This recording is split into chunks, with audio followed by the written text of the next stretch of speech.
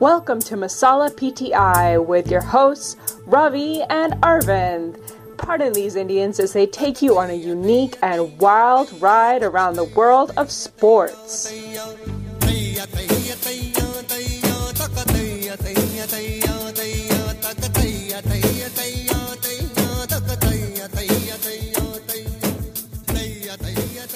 Hello, boys and girls. Happy holidays. It's Ravi and Arvind here again after a short break. This is Masala PTI. Sorry, we've been kind of absconding for a bit, but we'd like to definitely have a pod now, Ravi, now that it's pretty much Super Bowl time for most fantasy leagues. What do you think happened for us this season? We have been pretty irregular with this podcast, huh? Yeah, and a huge blame on for that falls on me for being flaky. Both of us. And on Arvind. So my apologies to the ones that do listen to our pod as well as to you.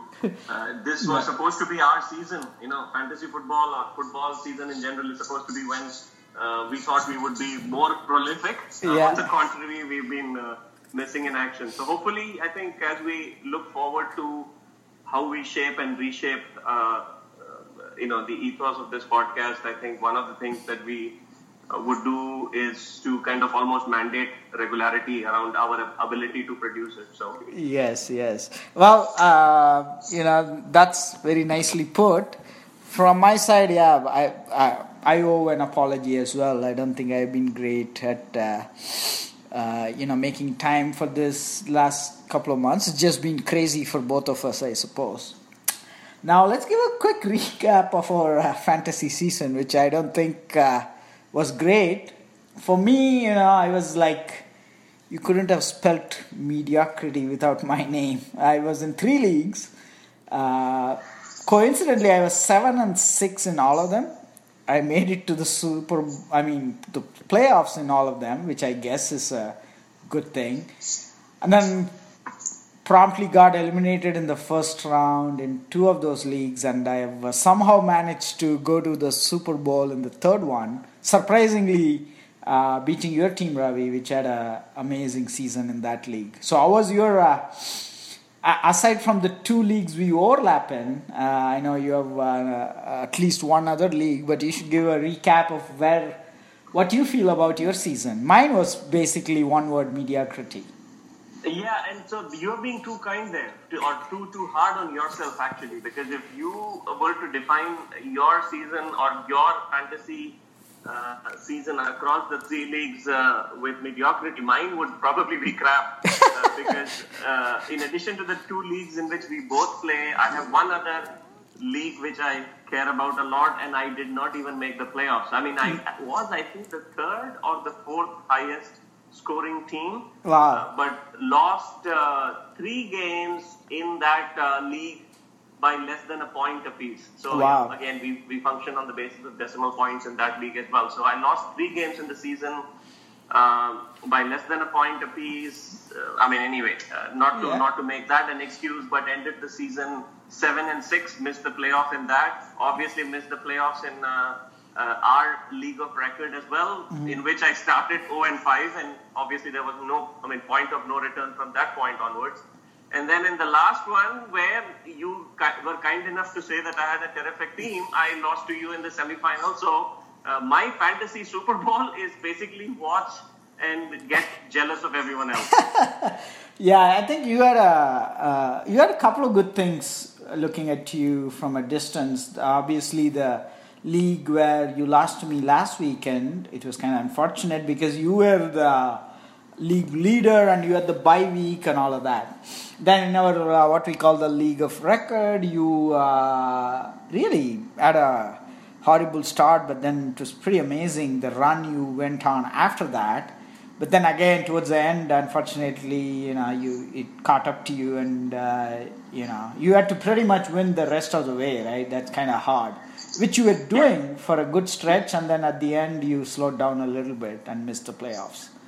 Yeah, that is one, and one always tries to do a postmortem of the exact roster configuration, right? And in some ways, I think that's going to be our topic of discussion as well, which is, what are the things that we've learned.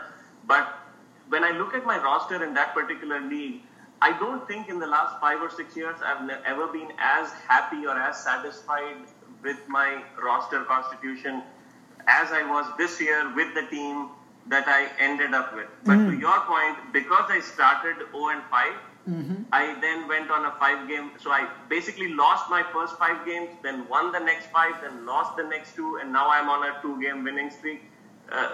This is all obviously in the consolation bracket, but point is that it was a rather freaky occurrence, either one. I mean, both the win streak and the losing streak. I think the truth or the average would have suggested being somewhere in between, and so kind of getting through with a 7-6 record or something. But that was not to be. Yeah.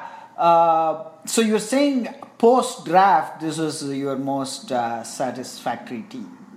Actually, 3 weeks in, because as you know, the day we do the draft or the day after we finish the draft is probably what I consider a 60% roster constitution for me, because I assume that there will be a couple of trades I would make in the first 3 weeks of the season, which will then result in what I would consider my final roster. At the end of week 3 is when I'm talking about that I felt pretty good about the people I had.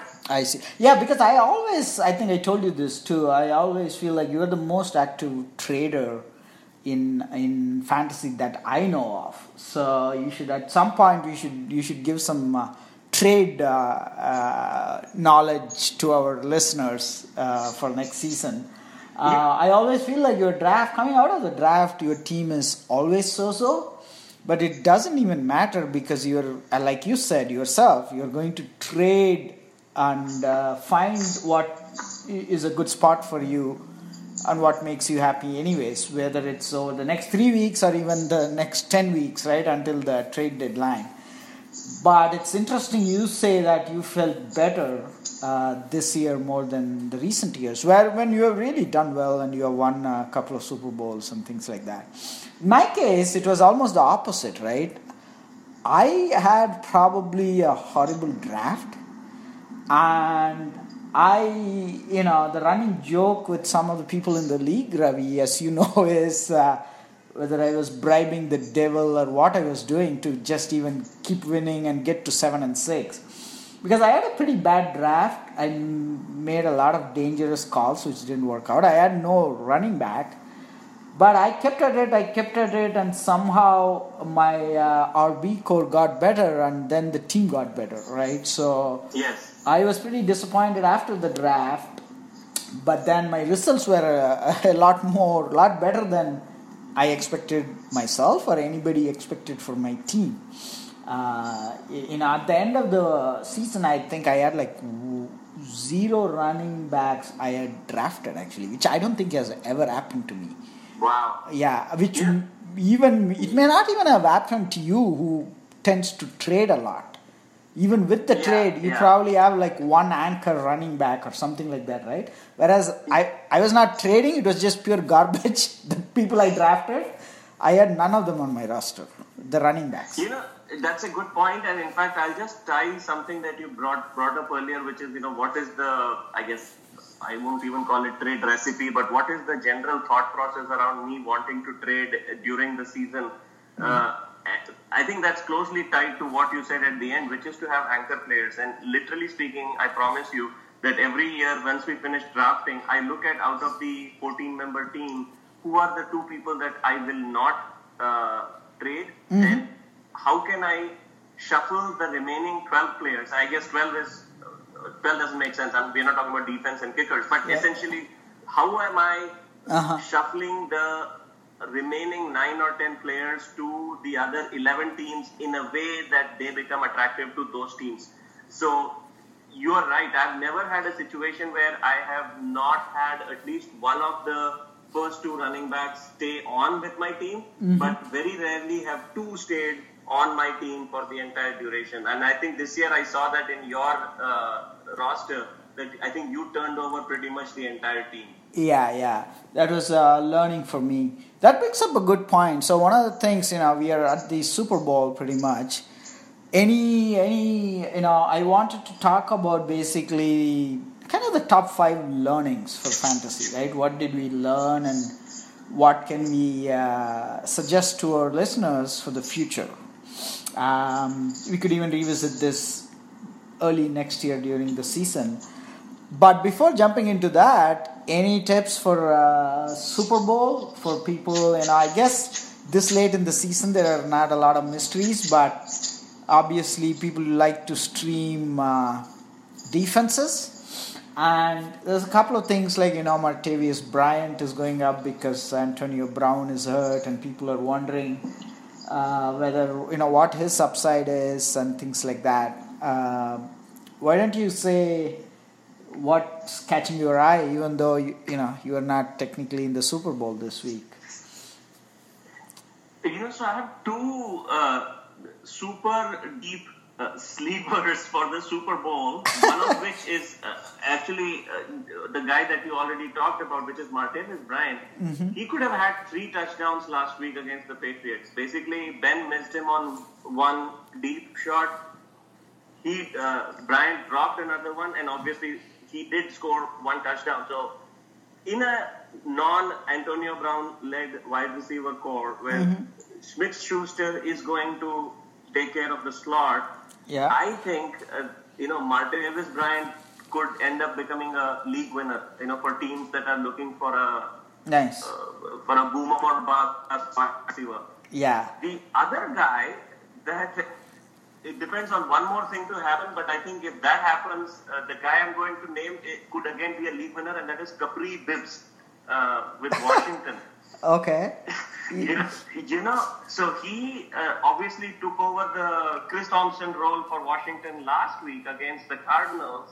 And interesting because he already had taken over the Chris Thompson role, the third down back role for Washington. On top of which, yesterday at practice, Samaje Perine, he hurt his groin. And now they are calling him doubtful for the week. So if he's out, they also brought up some guy called Lishan Daniels or someone and from the practice squad, and he's now on IR after hurting himself or getting a concussion last week. So they literally have no running back other than a hampered Perine and Kapri Bibbs.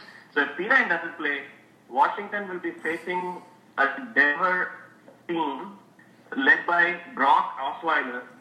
So numerous scoring opportunities, and with Kapri Bibbs as their primary running back. So again, I'm hoping or assuming that most Super Bowl teams will not be looking for a running back at this stage.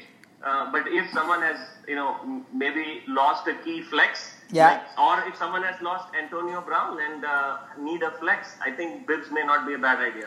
That's some deep knowledge right there with the Washington Redskins depth chart. Even Kirk Cousins may not know it at this stage.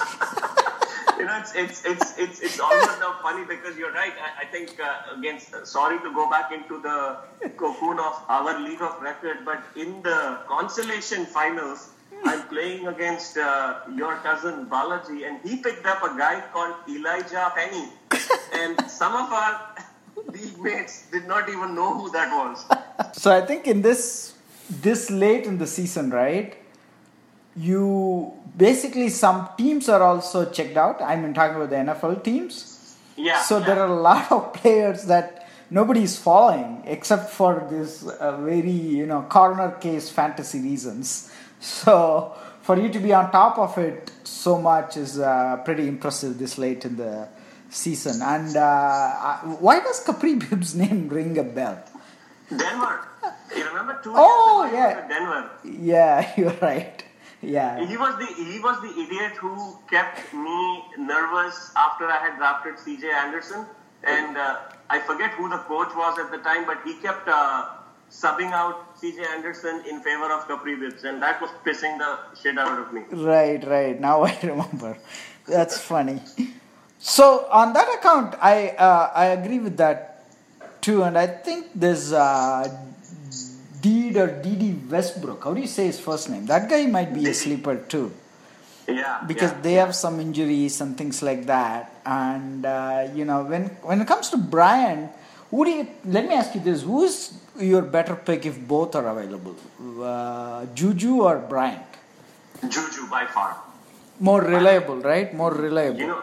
Absolutely. And again, going back to our league, and again at this stage, part of the learning is you look at specific incidents or occurrences or decisions and you applaud them or criticize them. That is part of the learning. One of the things I need to laud you for is for you having picked up Juju, I think in week 4 or 5. And honest to God, I had no idea who he was at the time. And obviously, he's been a stud. He's probably been the best rookie wide receiver this year.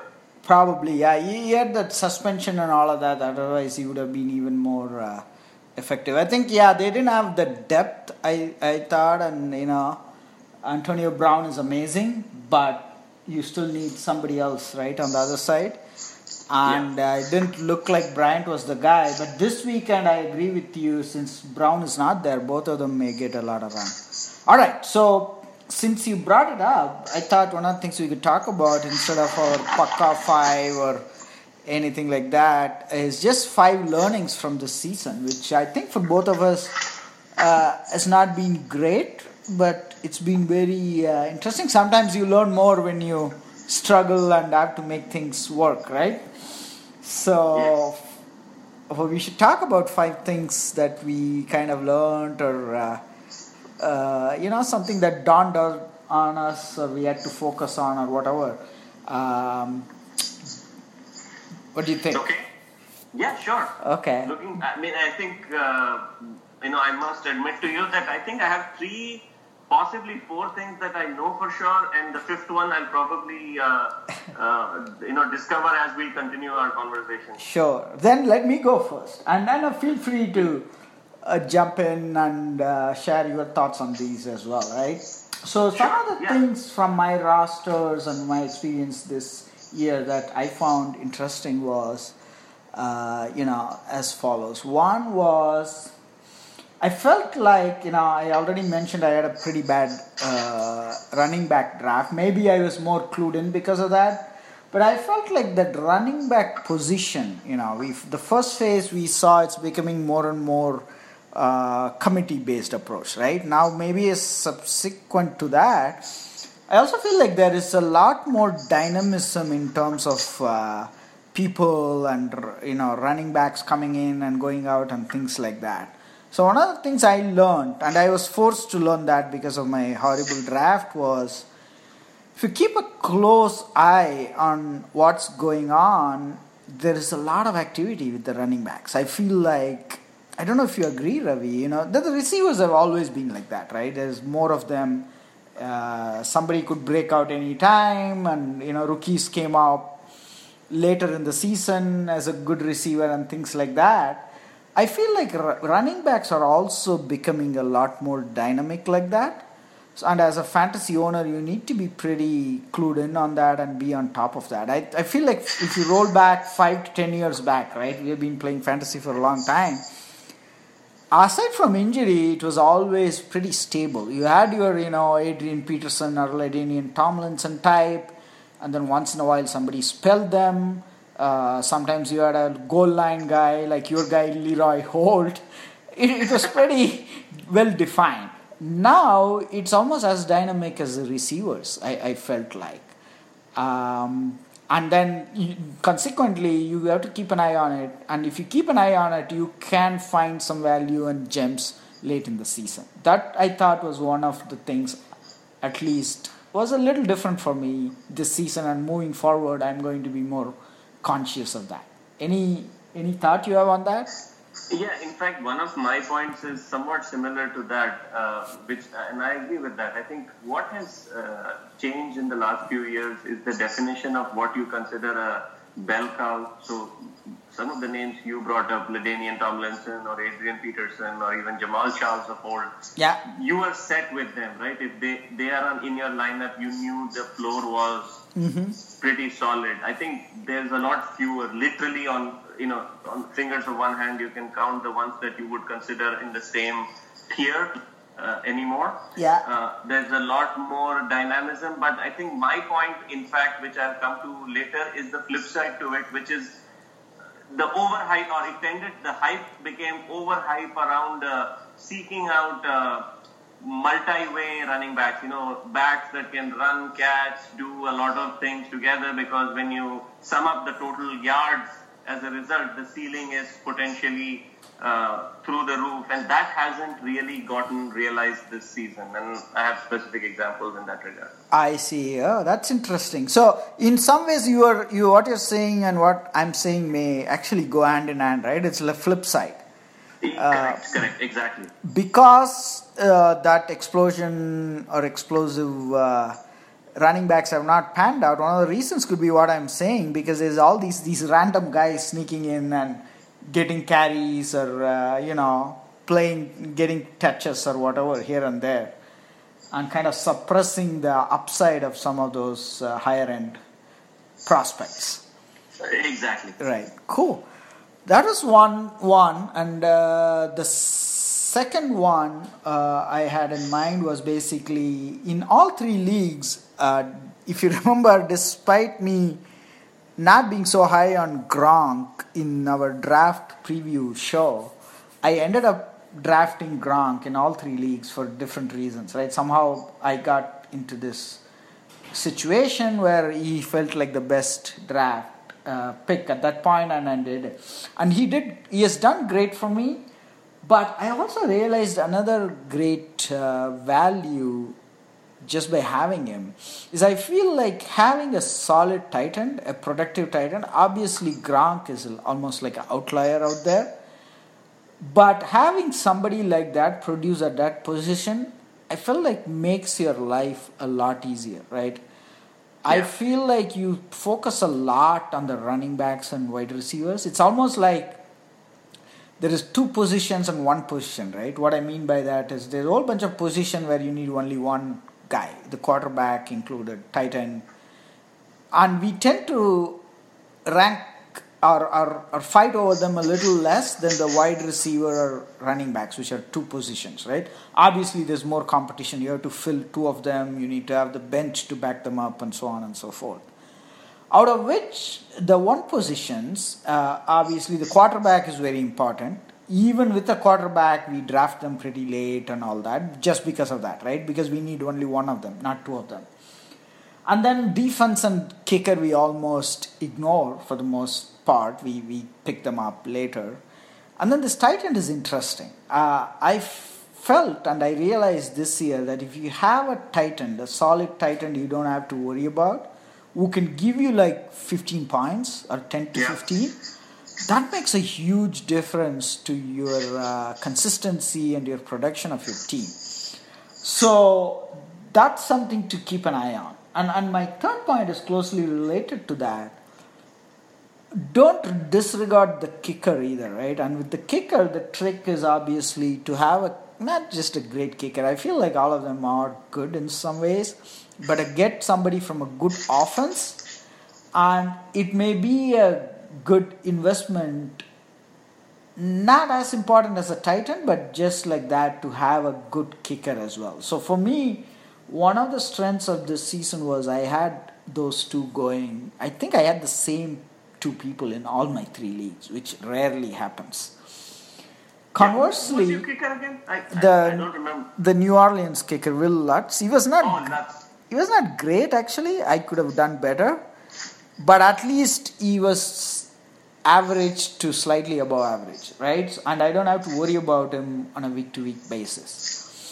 On that point, if I may, and also because the kicker topic is not one of the 5 things that I was going to talk about, so I'll just chime in on that. I think it's a very important point that I feel I have learned as well, which is even if I'm reaching a round or two earlier, I'd rather in the future have the Lutz, the Gostkowski, the Zerlines of the world, versus assuming that I'm not even going to look at the kicker inventory until round 14 or 15.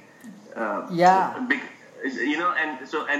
also the other point of distinction that I was able to kind of observe over the course of this season was, if you remember the first 4 or 5 weeks, it looked like Ryan Suckup would end up scoring more than most wide receiver ones, at the rate he was going. But eventually, regression catches up. The Tennessee offense is so crappy that irrespective of how good Suckup is, if he's not going to get to attempt kicks, he's not going to make them. So I guess that's why to tie your kicker to a potent offense is probably as important. Right. And just to finish that point, I don't know, if you would agree. I feel like defense is just not as important during draft time, even though people do reach more for defense than kicker because of 2 reasons, right? I think defense is very important. In fact, I won a bunch of games because of defense. But what I mean by that is you have more streaming options and less certainty of this whole, Denver defense is great. Those days are gone, right? And then somebody will drop 56 points on Denver. So it's very important you have a good defense. I'm not arguing against it. But I wouldn't invest a lot in the draft because you don't know what's going to happen, number 1. Number 2, streaming may be your best option anyways because defenses cannot dominate week in and week out like they used to. Would you agree? Totally. Again, totally agree with that. And I think defense, other than Denver, say from 2 years ago, or the Baltimore Ravens from the early 2000s, I think defense can never be considered, a sure shot 10 to 12 point floor because they are the most game script dependent. Yes. Right? And we are seeing it with Denver this year, a lot of really good defenses which have had crappy offensive side. So essentially, irrespective of how you are doing as a defense, if your quarterback is, getting picked at the 5-yard line every time, you are going to give up points. Right. You're absolutely right. And I think defenses are just important, but it's becoming hard to, predict the good ones. And like you said, the game script and opponent changes it so much that during draft time, you may be better off getting a kicker you like because it's probably a little bit more stable and predictable. Correct. That's one of the things that I thought I should mention. The other point is I have to say that the learning is pretty much never doubt Antonio Brown because at the beginning of the season, I don't know if you remember, but I thought he would be good, but he would take a step back. I think we all had our doubts on Ben Roethlisberger and things like that, right? But this guy is amazing. I mean, even with him missing most of last week's game, he's still the top receiver in the league by a mile. And I should say I was wrong in doubting Antonio Brown. That was learning as well. That I think covers 4. I had another one, but I'm blanking on that right now. Okay. Do you want me to go with my list, and when you remember yours, you can get back into it? Yes, please. Yeah, go ahead. What's really reassuring to me is the fact that I think it appears that you and I think alike, because I would say 3 out of my 5 things are very closely tied into your points. So, and the first point that I thought of was the same tight end topic that you brought up, which is it's been a major aha moment for me this season. I've been a long time believer in streaming tight ends, as you have seen from my drafts as well, and nothing has been more eye-opening than to see what has happened this year, wherein tight end has been an absolute crap ship. And if you have a Gronk and to a lesser extent Kelsey or Ertz, I think you've been golden. And Evan Ingram obviously was great for a few weeks. But other than that, no one has been good to make you feel comfortable. So one of my definite draft strategies moving forward is going to be to reach for one of these elite tight ends very early. So I don't care if I'm ridiculed for picking up, say, for example, Ertz in round 3 or Kelsey in round 2. But I'd rather do that than to suffer week to week in trying to look through the waiver wire, because it does two things, right? One is you are not comfortable playing whoever you have picked up, and number two, you're kind of wasting or spending a waiver pick pretty much every week or every 2 weeks on a tight end. Right. And I think you make a good point there. One of the reasons the way I feel and the way you feel this way is also because this might have also been a very unusually bad set of Titans, except that like there's this top 3 or 4 who were awesome, and then there's like absolutely nothing. So streaming would have been even harder this year. And I think both of us kind of realized that. Luckily, I didn't have to because I had Gronk. But I totally see your point. Maybe that's why we feel like having that tight end is better. Because I feel like some years you can actually stream them, right? But not this year for sure. Yes, exactly. Yeah. So my second point has to do with players, even studs coming back from absences, and I've also so in that regard, what I've realized this season is there is a very definite difference between a player that is a major stud player coming back from injury versus coming back from, say, a suspension. Mm-hmm. If it's the former, then I will in future not rely on stated player to be exactly the way he had been performing before the injury. Olsen is a good example, right? Greg Olsen, one of our league mates, basically held on to Olsen for 11 weeks, expecting to get a tight end 1 in return when Olsen comes back in week 12. And obviously, he was good last week, but prior to that, for at least 2 to 3 weeks, Olsen was invisible. Same with Danny Woodhead, right? I mean, people were hyping up Woodhead's return as the time that, Baltimore's offense will pick up. And obviously, he's been overtaken not just by Alex Collins, but even by Buck Allen again. Yeah. So and to some extent, I felt the same way about Rodgers. Rodgers is obviously an outlier, and I picked him up in our second league, and he was okay. But you could see that there were a couple of passes that vintage Rodgers would have thrown for TDs. Instead, he got picked. So to me, injury is definitely going to be a no-no down the road. And Corey Davis was another example I thought of. Right. On the other hand, players coming back from suspension, I would still feel very comfortable. And nothing could be more evident than Josh Gordon. Right. That's, you know what? You just reminded me of my 5th point. So my 5th point was exactly that, in that, fantasy players or owners should be really plugged into who's coming back from these injuries and suspensions, right? Because late in the season, you are always like surprised by some of these people coming back, and if you're not plugged in a lot, you can miss on some real gems, right?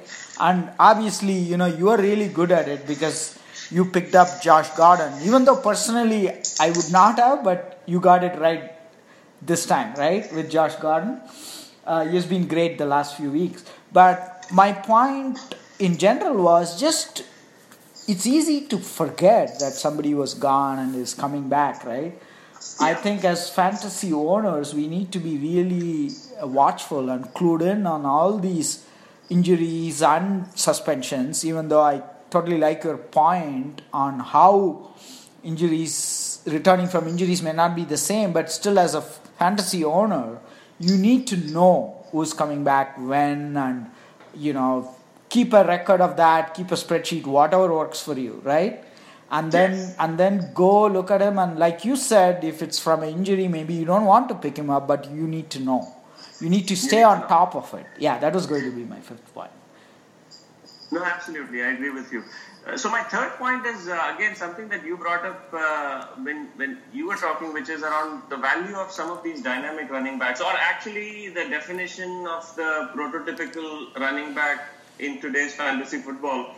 You're looking for someone who can do multiple things. Mm-hmm. I actually, though, wanted to mention what I've learned, which is the devaluation of the scat back or third down back or a passing down back. I mean, in the last couple of years, we've had a number of owners or thought processes looking at running back as a fairly commoditized asset, wherein you don't need to reach for a Le'Veon Bell or a Todd Gurley early, because you can wait a few rounds and pick up, I don't know, like Mike Gillislee, for example, or Danny Woodhead. Yeah. And that used to, not Mike Gillislee in particular, but Woodhead is a good case in point. Woodhead has been working out for owners in the last few years, right? If you pick a Woodhead in the 6th or 7th round, he's been a serviceable RB2 or a flex. I think that has changed. There are so many examples. Duke Johnson, Woodhead, Gillislee actually is another one, or Bilal Powell, right? I think we are shifting back a little bit to having bell cow RBs. They need to be dynamic. To your earlier point, which I agree with, you need a Le'Veon Bell. I mean, Bell could have 15 carries for 47 yards, but you know what? Fantasy-wise, he'll end up with 20 because he would have also caught 9 catches for 85 yards. So essentially, you are getting what you're looking for, but it's not via the Bilal Powells or the Danny Woodheads of the world. That's a good point. Actually, the good proof of that is my team, right? I was talking about how my draft was a disaster. One of the reasons was I exactly thought what you explained, actually, that we could pick up a bunch of these guys, the Mike Gillislee type, or I had a couple of guys, like I had LeGarrette Blount, I had who is the other guy I had before I dropped him? Isaiah Crowell. I had a bunch of these people, right? Mid to lower mid-range, who I thought if 1 or 2 clicks, I would be in good spot, but none of them clicked. But there is like new talent keep cropping up here and there, right? Like, Alex Collins was a good example. Luckily, I picked him up somewhere halfway through the season. He didn't have a whole lot of noise or hype at the beginning of the season, but then he came along. But to your point, Ravi, the other reason may be also because I think there was unusual explosion in the number of quality running backs too. That's right. Right? That's right. So one of the things I wanted to mention in that regard is, after a couple of years, we spent a lot of time talking about how many wide receivers we need to pick in the first round and all of that. Just look at the first round, like running back options for next year. It's just mind-blowing. I'm sure you thought about this too. There's your Todd Gurley's. In fact, right? No, you're right. In fact, I cannot tell you how excited I am for next year's draft, because I've always been one of those who picks 2 running backs with his first 2 picks. So next year actually I think that strategy will make sense, because you are right. I think the running back wealth is mind-boggling next year. Exactly. I think after many years, I think the snake draft is going to actually even out things in that regardless of where you are, it almost feels like you can get like a Gurley and Joe Mixon or somebody like that. You can have a Gurley and DeMarco Murray or something like that. It's going to be that deep. Totally. And interesting you brought up Mixon, because he was one of the guys I was thinking of. I was listening to some of these post-season next year, looking forward to 2018 type of podcasts, and people were already talking about ADPs. And if you can believe this, at least 2 of the podcasts I listened to, independent of one another, ended up with, say, someone drafting Le'Veon Bell in the first round, so essentially either having the first or second pick, and then coming back in round 2 and getting Mixon. Exactly. If I ended up in that situation, you know what, I'll be ecstatic. I know. Because, depending on what happens in Cincinnati, he's going to be great. They need to tweak a few things, but definitely he's not one of them. Yeah, agreed. So really quickly, my 4th point is around quarterbacks again, and I think to some extent it's the exact opposite of what I said earlier around tight ends, wherein next year I'm not going to wait for tight ends. I'm going to pick one early. On the other hand, as far as quarterbacks are concerned, somewhat similar to running backs, right?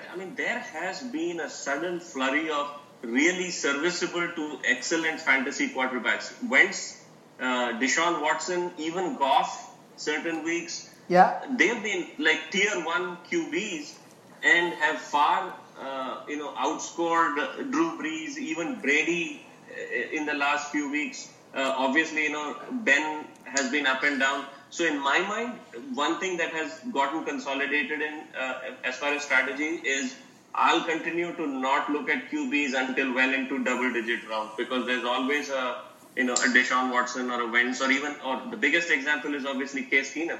Yeah, you're right. That's going to be a challenging one for me because, I am also in that boat philosophically. Yeah. But I also feel like in our league, right, the league of record, it's pretty important to have a good quarterback. So once in a while you'll see me picking up Brady, right? Especially when he was good value and the year he was suspended and things like that. It made sense to pick him. Yes. So I kind of go back and forth on that in that league. But in other leagues, you are absolutely right. I wait as long as I can before picking quarterback. And to be honest with you, and I obviously remember the two QBs that I had, so 2014 and 2016. So the last